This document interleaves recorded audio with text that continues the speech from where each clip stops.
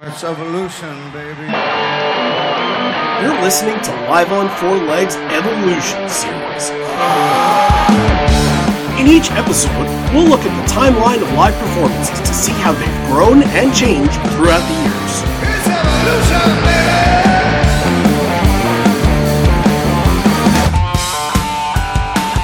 baby. In this episode, we take a look back at some of the best clips from our Evolution series thus far.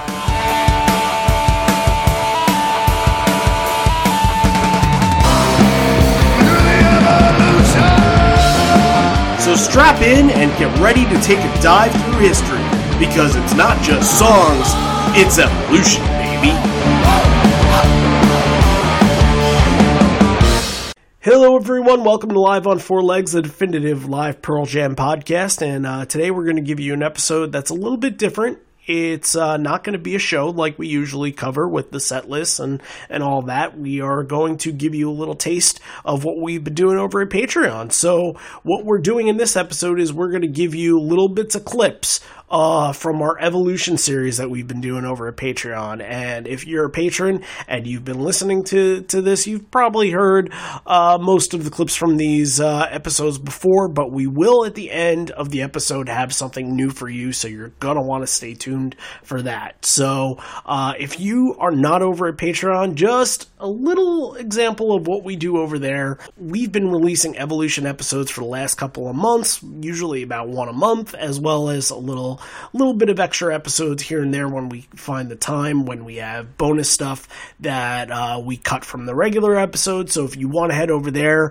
contribute to the show, help the show out, it helps the podcast keep afloat and allows us to give you guys extra episodes. And not only that, but when tours come around, we're going to be doing some cool stuff when the tours come. So head on over to patreon.com/liveonfourlegs and you will get all of what you hear today plus more, and you also get to come on the show to talk about one of your favorite Pearl Jam shows that you've ever been to. And if coming on the show is not something that you'd like to do, we still get either John or I, or John or Buckley, or I or Buckley, whoever it is, we get to cover your show that you pick. So it's a pretty big win-win situation here for everybody there. So head on over to Patreon, and we thank you for all the people that have been contributing. Last week was big.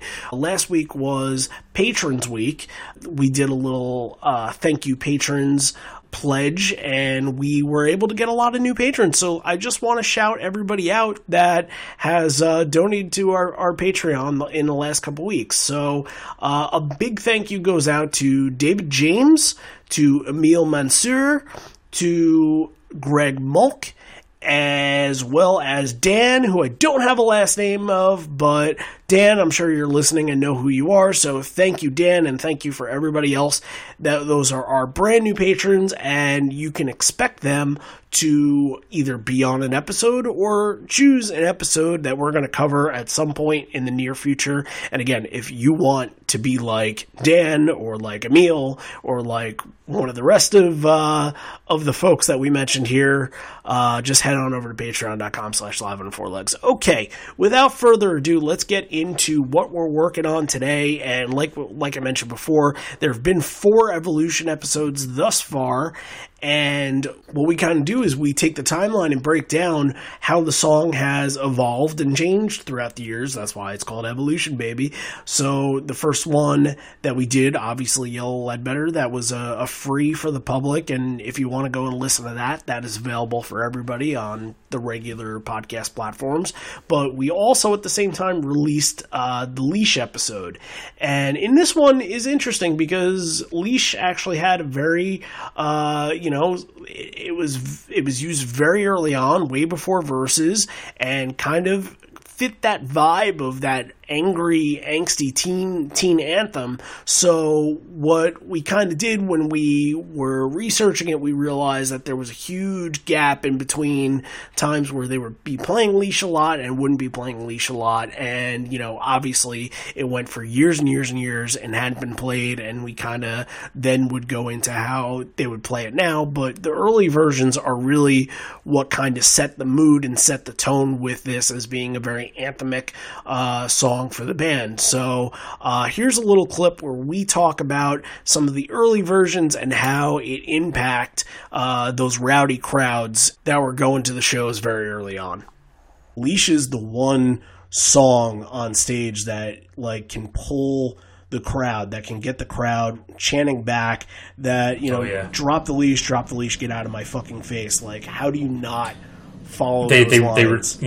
They repeat that 50 times. It's in gospel. The end of the song, so it definitely became something that, you know, it became like that special moment in those shows, and they did use it a lot as a closer back then too, because it was something that everybody would react to. You know, it's an angry song. It's a song that, you know, all the, you know, back in the early 90s, the slam dancing and all that stuff, all that stuff would be at a peak at this point. When you think of like shows at that time, you know, you're getting set lists in 1992 that are probably 10 songs long, and right. Leash is probably going into a Porch or Rockin' in the Free World. It's towards the end of the set, and it's really one of the last fiery moments before really taking the crowd in another direction. And we talked about in Yellow Ledbetter where it kind of became a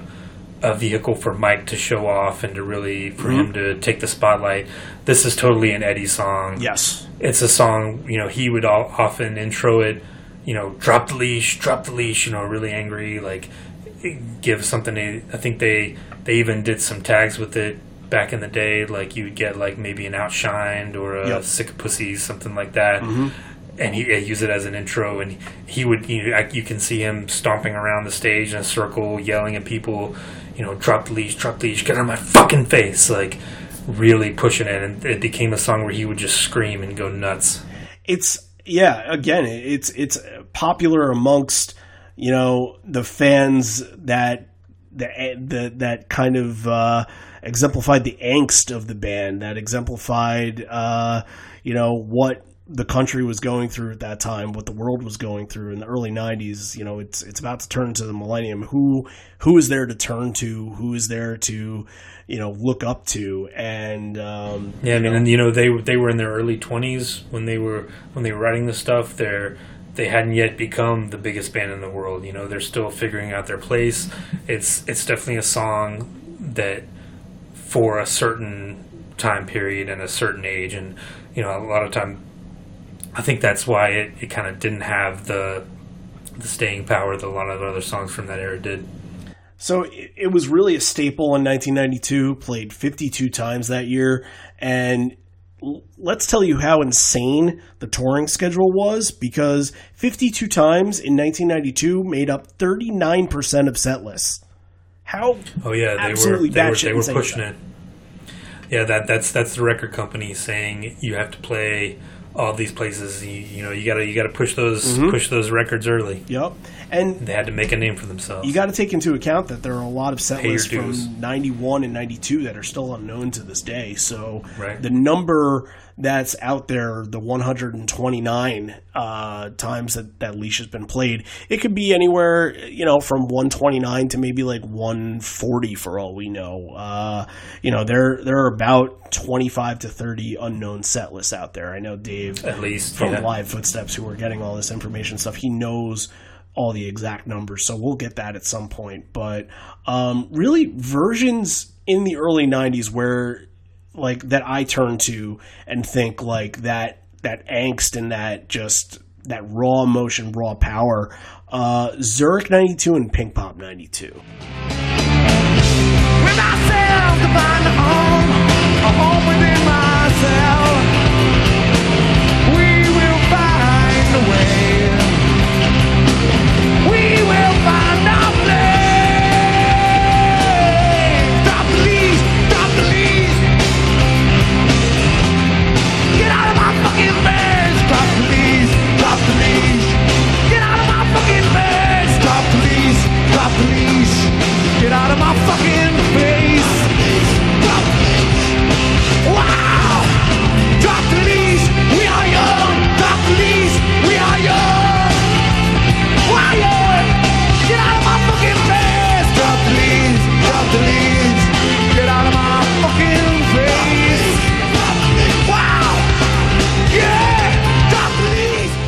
think about those versions, like, you know, and how they stand up to, you know, all the other powerful leashes? Oh yeah, you know, and 92 especially when they were touring basically 12 months out of the year, you're going to get real, you know, the band's going to be tight. You know, Stone and Mike are definitely playing off each other. You know, they're locked in. And especially that Pink Pop version of Leash, like, you know, you guys just did that show. Leash is incredible. Like, it sounds so full. Like, Eddie's going crazy. You know, it wasn't something like where Poetry he'd be climbing up on the scaffolding or the rafters, but it was a lot of times something where he'd be jump out in the crowd, or he would, you know, tear himself up, or, you know, he would do something crazy. You smash a microphone or something like that. Right. Yeah. And, you know, it's an epitome of their early, you know, live shows, where it's, you know, we don't get that angry Pearl Jam anymore, and sometimes, you know, you forget how vital and how angsty they were and how angry they were. And, you know, going back and listening to those versions, it puts you right back in that mindset. All right, so the next episode that we covered after that, we're going to give you a little clip of our live episode, and we covered a lot in this episode, from just the growth of the song and how the song really became their first song and their first popular song, and really being a generational song, one that everybody can recognize, whether it's a longtime Pearl Jam fan, a new Pearl Jam fan, everybody really recognizes the song. So there's a lot of moving pieces that we break down in it. So we break down kind of that, you know, Pink Pop era and how it became the generational song during that era, but also how, and this is more of what we get into the episode and a little bit what we get into the clip here, but how the song sort of had a different meaning early on, and we get into the storyteller's story where we talk about the curse. And this clip in here, not only do we talk about the Pink Pop version, but we talk about the curse as well, talking about sort of what the song's identity was very early on. So check out all of that. You know, we can't mention 1992 without mentioning Pink Pop, and you know, it's front of an audience of 60,000 in Europe. It's being televised, you know, throughout the years. It's been passed down. It's one of the most common bootlegs that you'll see. It's one of the most watched Pearl Jam videos on YouTube. John, I'm going to see if you can remember it word by word, because you say that you can, but can you do the Rain speech? So this was on the Oceans CD EP, and I listened to this thing a million times. Let's see. You survived today. No matter what band could come up here, it's you surviving the rain. It's you who's going to be sick tomorrow. It's you who we appreciate. Thank you. Oh, I mean, that was my mantra for about a year after that single came out. It feels like Ed has the crowd in the palm of his hands, you know, preaching his gospel, and that show is just memorable for so many reasons. But I think the most important thing is just knowing that this song is going from great song that's a current single to this song is going to be something that we'll be talking about in 20 years as being one of the best songs of this era. Oh, it became, and you know, I'm sure they would hate to admit this, but it became almost the anthem of a generation. Yes. You know, the song kind of took on, it's one of those things where it's just one of those songs that comes around every once in a while that takes on a life of its own, right? People hear it and they instantly connect with it.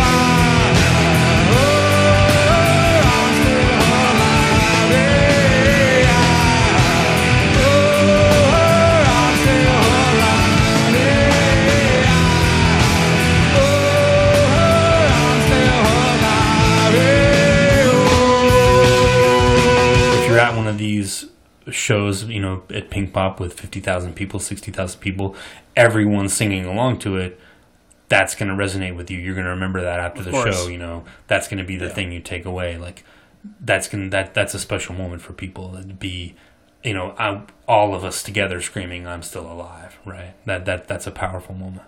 Sure, and again, propels the band to superstardom.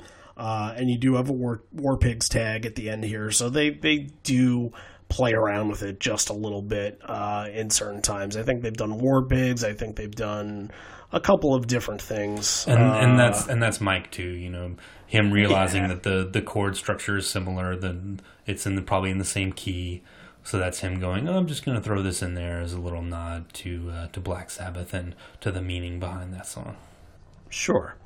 So the next handful of years, I mean, there's barely a show that goes by without Alive being in a set, and we're seeing it at a very consistent basis, being played near the end of sets. So, at times we'd see it probably switched up a little bit, maybe played in the 6 or 7 spot, but, it's really, it's in that wheelhouse that we know of now, where it's kind of like the penultimate song to get you to the end of a show, maybe to get you to Porch, maybe to get you to Indifference or Yellow Ledbetter. But, this is around the time, like 1995 release, rings a bell here. And this is when Jack is in the band. So Red Rocks, 95, the first night, they play it. And right before the second verse, Eddie doesn't go into the chorus and he just kind of stops a little bit.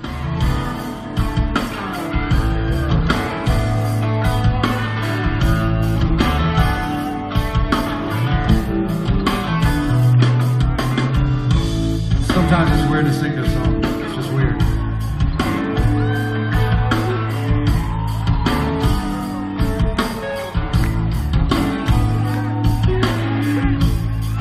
Oh, she walks slowly across a young man's room. She said, I'm ready to fuck you. I can't remember anything to this very day. He's sort of recognizing that these lyrics are a part of a really traumatic moment in his life. And he's playing it on a stage in front of thousands of people in a beautiful setting of Red Rocks. Like, it's just, and we'll kind of get into how the song is changing, but at this time, it's really starting to take on a different life, like we were saying before. Well, I think that too, if you think about where the band was in 1995 versus where they were in 1991, things have totally done a 180. They're totally in a different spot then. They've got a couple more albums under their belt. They've got different songs. They're expanding their sound. Jack's in the band now. And, the Mama San is it's a little, there's a little bit of fiction thrown in there. It's not completely 100% true. So I think that a lot of that was him kind of realizing, this song, maybe when I sing it, it doesn't have the same power behind it anymore because we've changed as people. The band's changed. Their sound has changed. It's him kind of going like, maybe this is one of those that is the old Pearl Jam, not where the new Pearl Jam is going. Would Alive fit on No Code? Probably not. No. Right? So it's one of those that I think and there were a lot of songs that they got dropped in 1995. We've talked about that with Deep and Why Go and Glorified G and Leash, and there's a whole list of them that they just didn't make that jump. And I think going back to it, the fans probably kept this song alive and kept it going for them during that time where it stayed in through 96 and 98 and 2000. So that was Alive, and this is another very early song that we covered here, State of Love and Trust. And a lot of people over the years have said that, State of Love and Trust is one of their favorite songs to hear live, but it doesn't have that same intensity that it once did on the live stage. So we get into that a lot in the episode, and this clip right here kind of talks about one of the most famous versions of State of Love and Trust, which was discussed on the PJ20 documentary, The Birth of No, and then we also will talk about Drop in the Park as well. So here are some really good versions of the very early State of Love and Trust, starting with Stone talking about when you finally had to say no. Because we had waited so long for anyone to ask us to do something, we were saying yes, yes, yes. That was a moment where it was really evident that there was always going to be one more thing they were going to want you to do.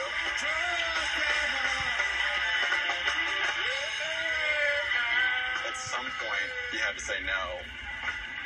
That was the birth of no. And this specific performance of State of Love and Trust in Los Angeles for the singles premiere party, Eddie's wearing some wacky Hawaiian shirt.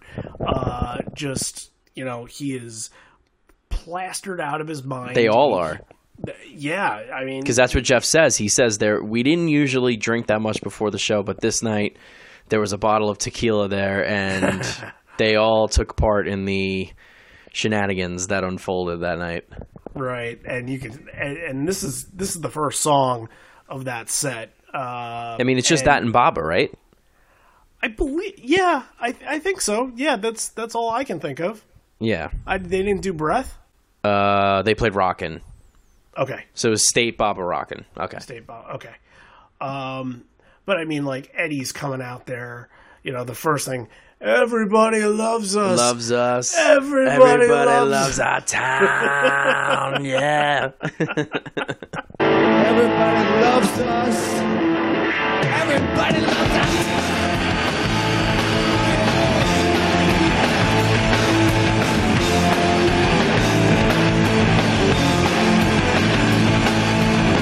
State of love and trust is a must stay down and pretend. Since the ways and really And I love when Cameron Crowe asks him about that night in BJ20, and he's like, we have some you don't have footage of that. some footage of that. I won't watch that. He knows. He might not remember it, but he knows. he did a mean crowd surf, and he was swinging the mic around like a lunatic. And then at the end, he's like on the ground, sort of like in this huddled position, screaming in the mic. They must have drank a lot of fucking tequila. They really did. I have to say, that's probably... There's a lot of shows in 93 and 94 where they seem pretty inebriated, but this one is particularly... It's evident. I mean, granted, they only played 3 songs, and they probably knew that, but... I mean, talk about a place to do it. I mean, and Cameron Crowe really takes you through the whole thing in the documentary, too. He's like, there's executives there with their families, and they're wearing suits, and they start running for the exits as soon as they come out there. It's crazy. Long lineage in the performance of State of Love and Trust, but you can't talk about this song being played live without this, very memorable performance. And other great versions of the song, Drop in the Park. Mm-hmm. This... to me, is one of my personal favorites. Quintessential. The quintessential way that you want this song to be played.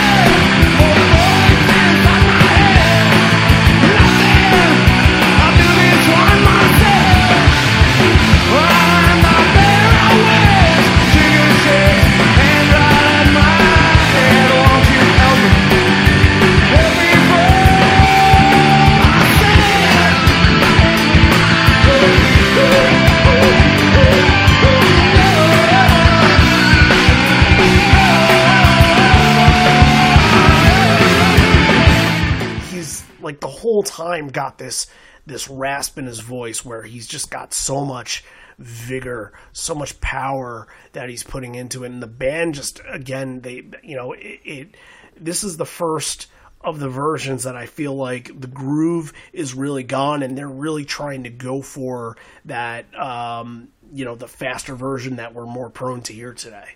Right, but it's still very much in the same vein of the other versions of that time, if that makes sense. Like there's a feeling that it is a little bit more paced, up tempo, a little bit faster than it would have been in the earlier parts of Dave A or before Dave A, but it's like they're trending towards faster, if that makes sense. I don't know how else to say it. At a show like this was such a powerful show with so many things that are going on that, you know, they felt it from the crowd, and they felt it the energy was in the air. So all of the songs from that night felt in a manner like this, that they were playing, you know, 100% going and taking the wheel and putting it in fifth gear there. Right. So, I mean, a performance for the ages,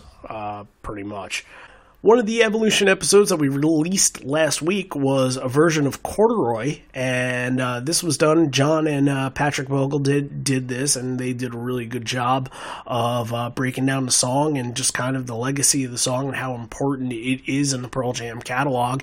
And this clip really focuses on very early on how Dave A's influence really didn't last too long, and how it kind of developed over time into a song that, you know, became the popular anthem kind of song that it is today. So these are very early versions of this song that really are not easy to find when you're looking out there. So take a listen to that. As much as you associate Vitalogy with Dave A and him playing on those songs, he only got to perform this song 4 times. They debuted it, like I said, St. Louis, March 15th, 1994. It did have some slightly different lyrics, like we mentioned.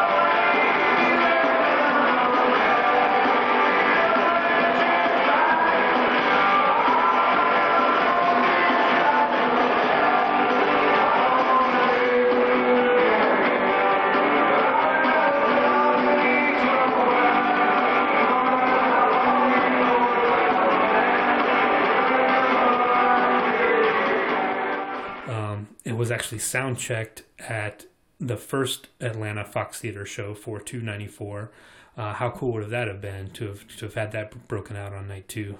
Oh, that'd been awesome. I mean, that was a little bit of, I changed a little bit of like audio history for me, because like I said, my first experience with that was the boot that I got from the Bridge show, but obviously the Fox Theater show is like, you know, it's just like beyond historic in terms of where this band is and what that show meant.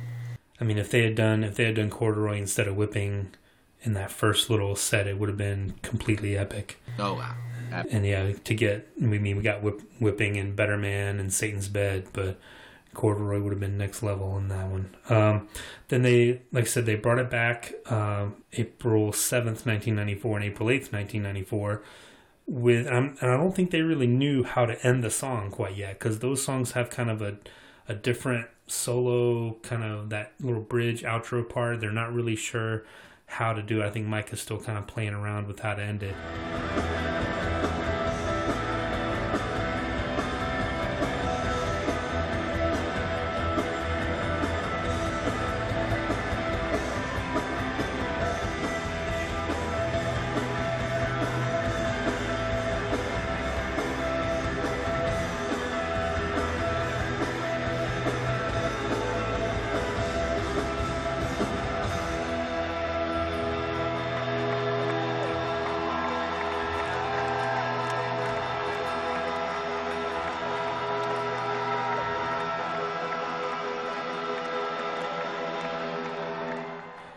Now you said you were familiar with those shows. Do you remember hearing those versions? Absolutely, especially the 4/7 show. It was probably at least a year or more after the actual performance of the show. Okay. That I actually heard the audio tapes from that, but and I actually knew a couple of people that I was in college with at the time they were actually at the show. They had no idea what they had just seen in terms of that. I mean, they were fans, but they were like, all they could say was they played a new one. And so then, Dave A is fired in 1994. Vitalogy is released in November. You mentioned the 1994 Bridge School version with Jack. Jack's playing the bongos, and that was kind of a different feel to it.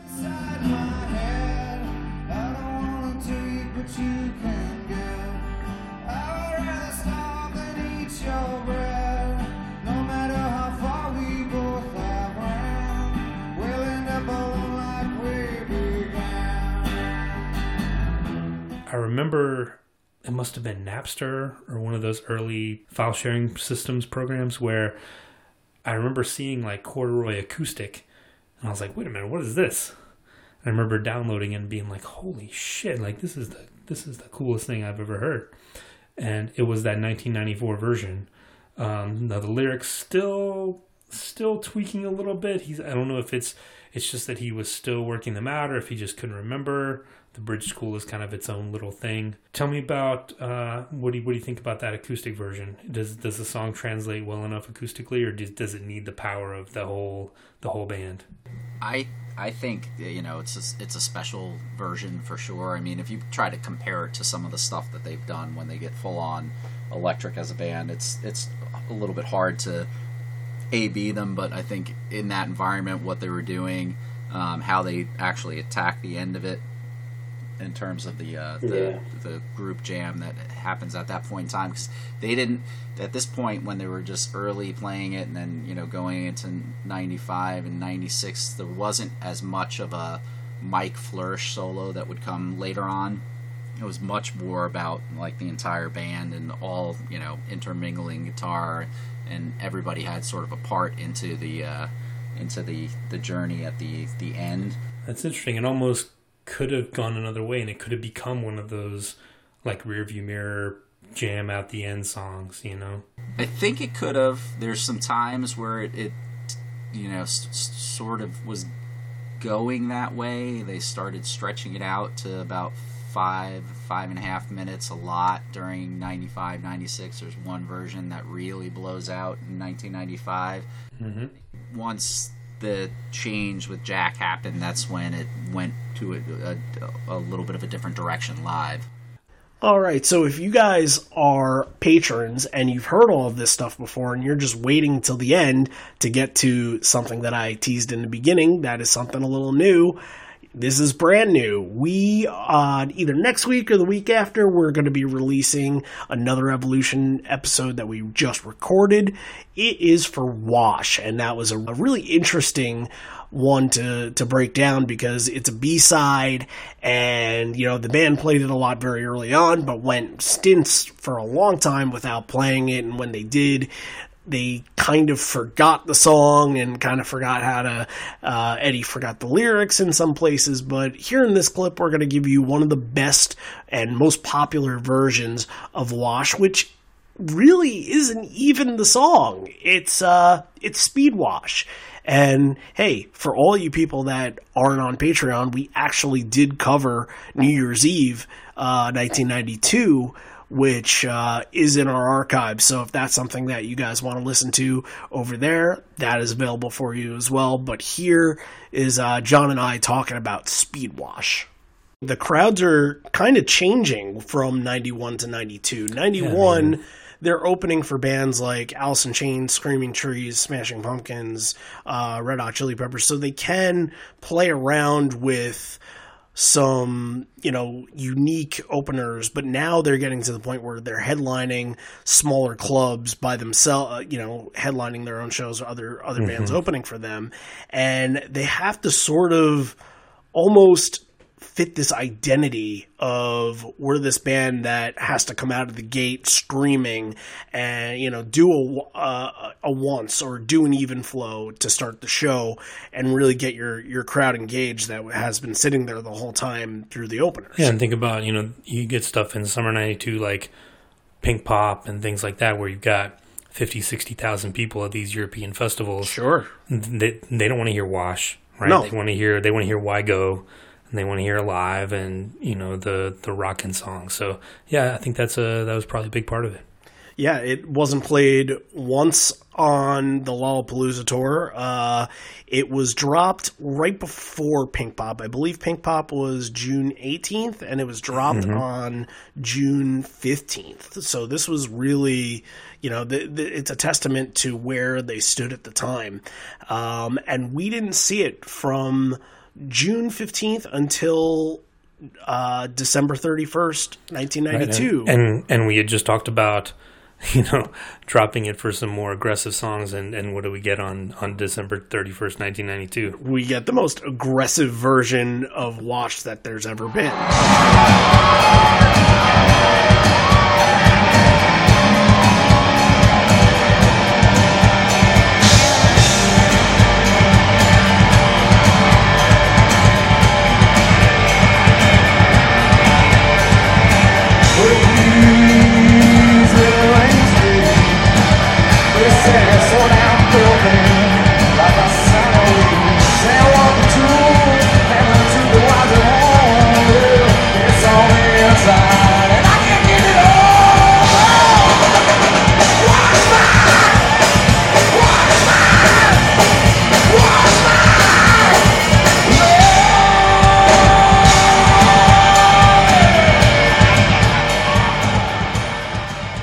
Speedwash really, my God, it's so fucking cool.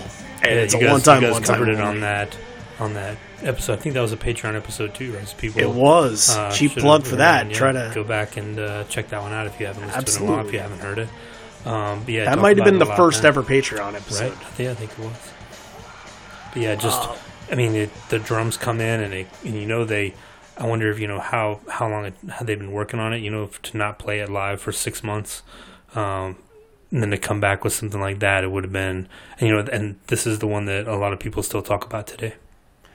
You know, in my mind, I'm sort of thinking it could have gone one of two ways. It could have been like, hey, let's work on it for a little bit, let's perfect it, or right before the show they said, fuck it, what if we just went, you know, volume up to 11 on Wash. Right. Well, see, I got to think they had to have rehearsed it. I want to think they probably. It's completely different chord progression and I wasn't completely there, different so song, right? I got to think that they liked the song. They were looking for a way for it to fit in with their current set. How can we make this work with the way our band is now? You know, they were a different band in 92 than they were in 1990, 1991. Sure. So.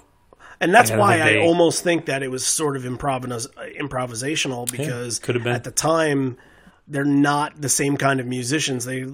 I can see them going out there and saying, well, fuck it, let's just try it, and if it's a disaster, then we move on to the next one, and they love us anyway. Yeah, and it's so interesting too. Like immediately after that, never again.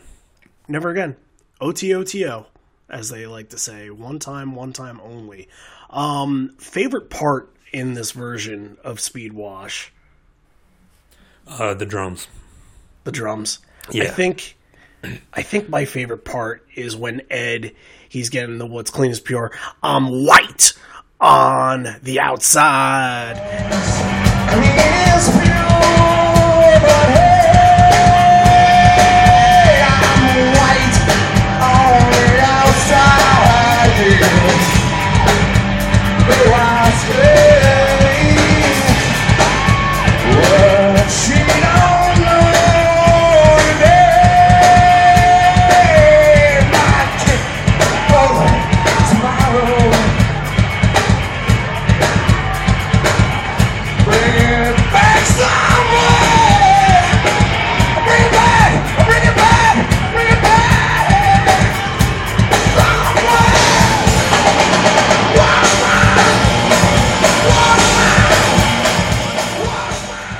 he's just like embellishing every single word in this, and then once it gets back into the chorus, wash my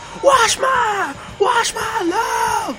It's everything here is just it's catering to a crowd that's absolutely looking for this. And you would think opening for Keith Richards at a New Year's Eve party, that crowd is not going to necessarily be essentially that age group, but man, right, it wasn't a fan club show, right? But you see everybody, and you see in the video, people are really into this. The band is really into this. They're really energetic, and again, this is just like Abraziz is not my favorite drummer. We've talked about that. I think a lot of times he hits too hard and he's too showy for a lot of the songs that they were doing. But for Speedwash, when he starts like slamming on that snare drum and like that intro, it's so cool. Like, yeah, one of his best performances, I think.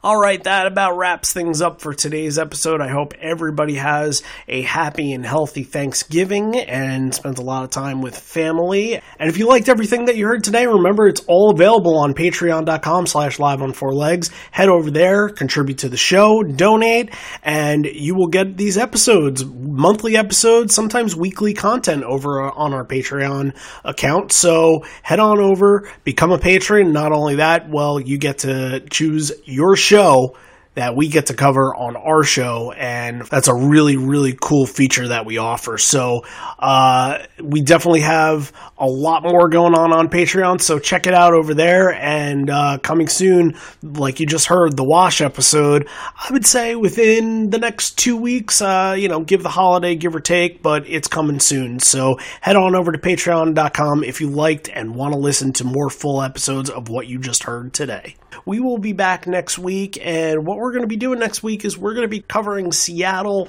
93, December 8th, and if that date rings a bell to you, it's because that is going to be the newest Vault release. That should be coming out sometime very soon, at least being shipped. It's on pre-order if you haven't pre-ordered it from the website. So what we decided we were going to do was sort of prep people for, around the time that they got the vinyl and sort of give them a little bit of what to expect when you get it. So it was fun to break down. It was a good show, and we'll have that. And really, there's not going to be a lot more for the rest of the year. The week after that, we are going to be doing our final MSG episode with some surprises in store for that. And then our last episode of 2019. Last year, do you remember we did a wish list, set list, not necessarily a draft, but Matt and I sat there and went through and picked the best set list that we possibly could.